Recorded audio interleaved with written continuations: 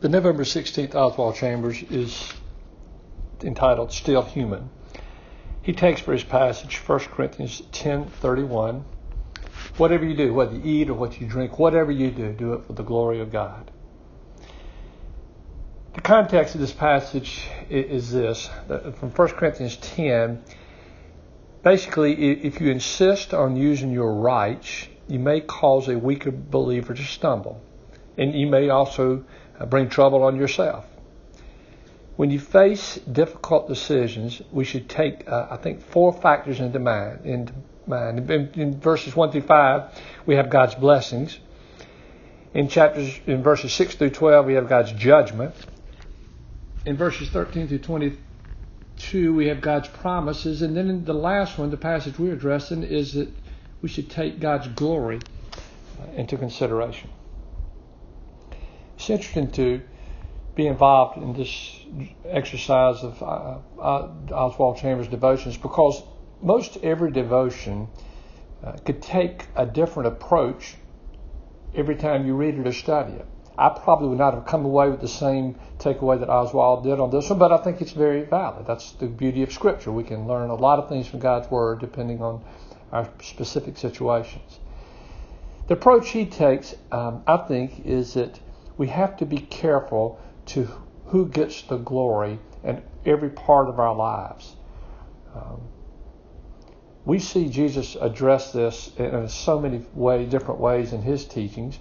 You can give too much grace in a situation, there's consequences. You can be too legalistic and too much of a rule follower, as the Pharisees were, and there'll be consequences to that.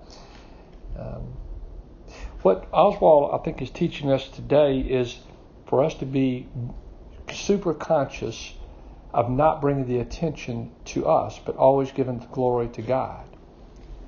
I think we find in Romans chapter 12, this is not a passage that Oswald referenced, but I think in Romans chapter 12, Paul addresses this again when he says that do not think too highly of yourselves.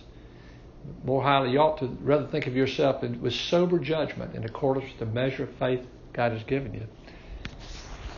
The problem we have is when people see Christ in us, we have a tendency to bring it to our resume, our approval, our acclaim, and we're taken away from the glory of God.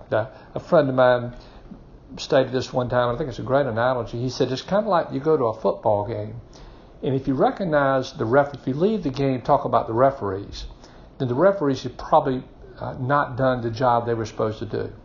Their job was to call the game and be quiet and still. And what happens when they get too much of the attention, the game becomes about them instead of about the results of the game. I think that's oftentimes the case in evangelism. If we ever walk away and people are talking about, ooh, what a godly man, or what a great man of God, or how knowledgeable he is, then we totally miss what God desires for our role for him. Oswald says in his writings, to define your purpose, and I think that's a great way to put it. The true test of a saint's life is not successful, but faithfulness on the human level of life. We tend to set up success in the Christian work as our purpose. But our purpose should be to display the glory of God in human life, to live a life hidden with Christ in God. I think I can close with 2 questions we should all challenge ourselves with. What is your purpose?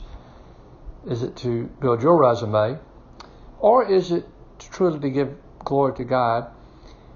And I guess the best way to define that is, how will you be identified in the marketplace? Are you identified as a doctor or a lawyer or a housewife or a worker for the city? Or are you identified as a saint, a lover of Jesus, who does great things for the kingdom? And for those who do everything for him, eating, drinking, sleeping, everything for the glory of God, they will be the ones who the Lord will use most for his kingdom on this earth.